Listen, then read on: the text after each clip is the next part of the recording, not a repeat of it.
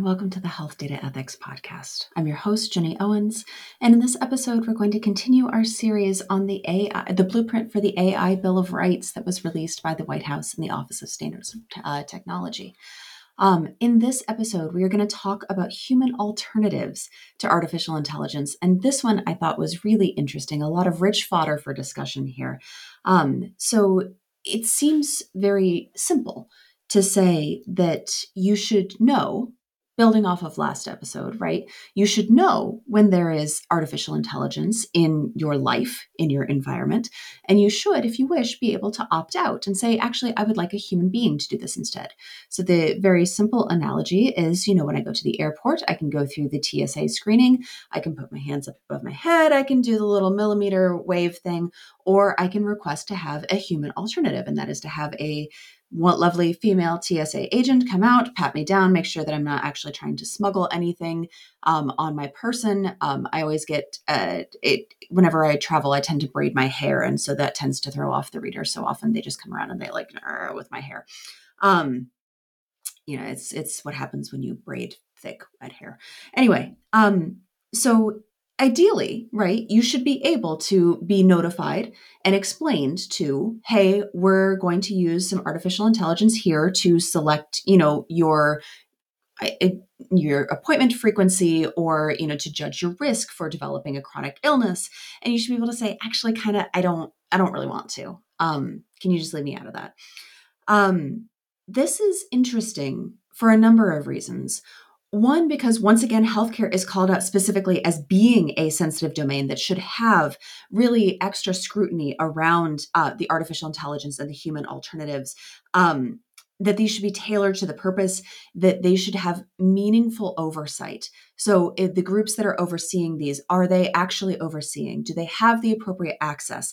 Are they taking action? Or are they just kind of, looking at things and rubber stamping? And they should incorporate human decision-making for high-risk decisions, which makes a lot of sense until you start thinking about, okay, well, let's throw some hypotheticals in here. And the hypothetical that was called out in the White House documentation was really interesting. There was a patient who was suffering from endometriosis. She was denied access to pain management post-surgery because the narcotics database included prescriptions that had been written for her dogs as well as for her. So to the system, right, she looks like she sees a lot of doctors and she picks up a lot of pills for her two sick dogs and for herself. She looks like a doctor hopper, right? But the really interesting thing is that when this came to light, right, when she was working with her physicians and saying like, hey guys, this doesn't feel quite right, like something is wrong, I'm experiencing a lot of pain, the direct quote was, doctors were afraid to override the system. And so human alternatives are great. We should absolutely have them, but they absolutely must be empowered to cross the system when it's appropriate to do so. So this patient example is really interesting because there are a few groups that manage narcotics databases, and a lot of states kind of buy into these. You can purchase a license and have somebody manage the narcotics database for you. The algorithm penalized not only pet owners for veterinary prescriptions, but also people like cancer patients, right? Cancer patients see a lot of specialists. They have a lot of appointments. They go from doctor to doctor, which again looks like doctor shopping. And so we have an algorithm that is really intended to alleviate a pain point for society, right? Nobody will argue that the opioid epidemic is a good thing. Nobody's arguing that that is bringing, like good stuff to America. But the interesting thing is, how do we balance that against the individual patient experience and the patients who are still experiencing pain, right? They deserve relief from pain. And so, the human alternatives, they have to be empowered to actually make these changes and to cross the system when it's appropriate. They should also be accessible in a timely manner. So if I have a problem with my prescription, because I am me and I work in a healthcare system, I know who to call in pharmacy. I know where to escalate. You should not have to be an employee of a healthcare system or a reasonably healthcare interested person in order to effectively escalate and to get a human being to look at your problem that you are having. we also need to make sure, and when I say we here, I try to be careful about my pronouns, right? It's very easy to get off the rails and say they should do this or we should do that and not be specific about who is they and who is we. So in this case, when I say we, I mean our healthcare groups as a whole, and healthcare IT in particular. We need to be very careful about our regular training and communication about our AI algorithms that we're using, right? People need to know, and when I say people, I mean our caregivers, right? The people who are interacting with these algorithms on a regular basis. They need to know how to properly interpret the outputs of the algorithm, and they need to know how to mitigate any effects that kind of are knock-on effects from the algorithm. How do you mitigate the automation bias, right? So I have a good example of this.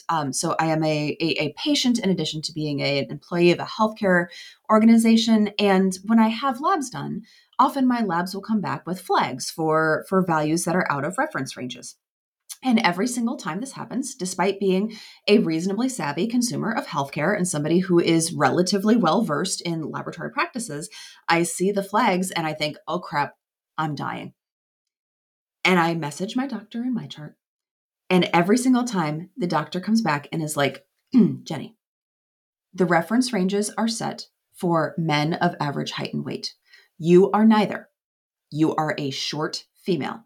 Looking at the rest of your medical record, I feel quite confident in saying that no, your kidneys are not failing. No, your liver is fine. Can you please simmer a little bit and please stop interpreting the flags as gospel, because the flags are just there to tell us that, hey, this is out of the reference range. Can you take a second look? I have taken a second look with my human eyes and my human medical judgment, and I have decided that you're probably fine.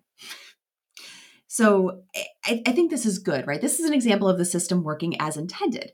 An algorithm has told my doctor, hey, these reference ranges need a second look, or these lab test results need a second look. They're outside of the reference range. And my doctor has looked at it and looked at the rest of my medical record and said, okay, this is probably fine. And then my doctor has reassured his anxious patient that yes, indeed, everything is okay.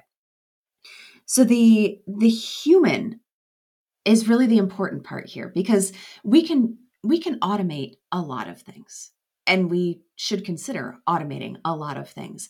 But without that human alternative and the human relationship with your caregiver, with your care provider, a lot of this is going to just kind of fly right past people. The most important part of any healthcare encounter is still your relationship between the provider and the patient.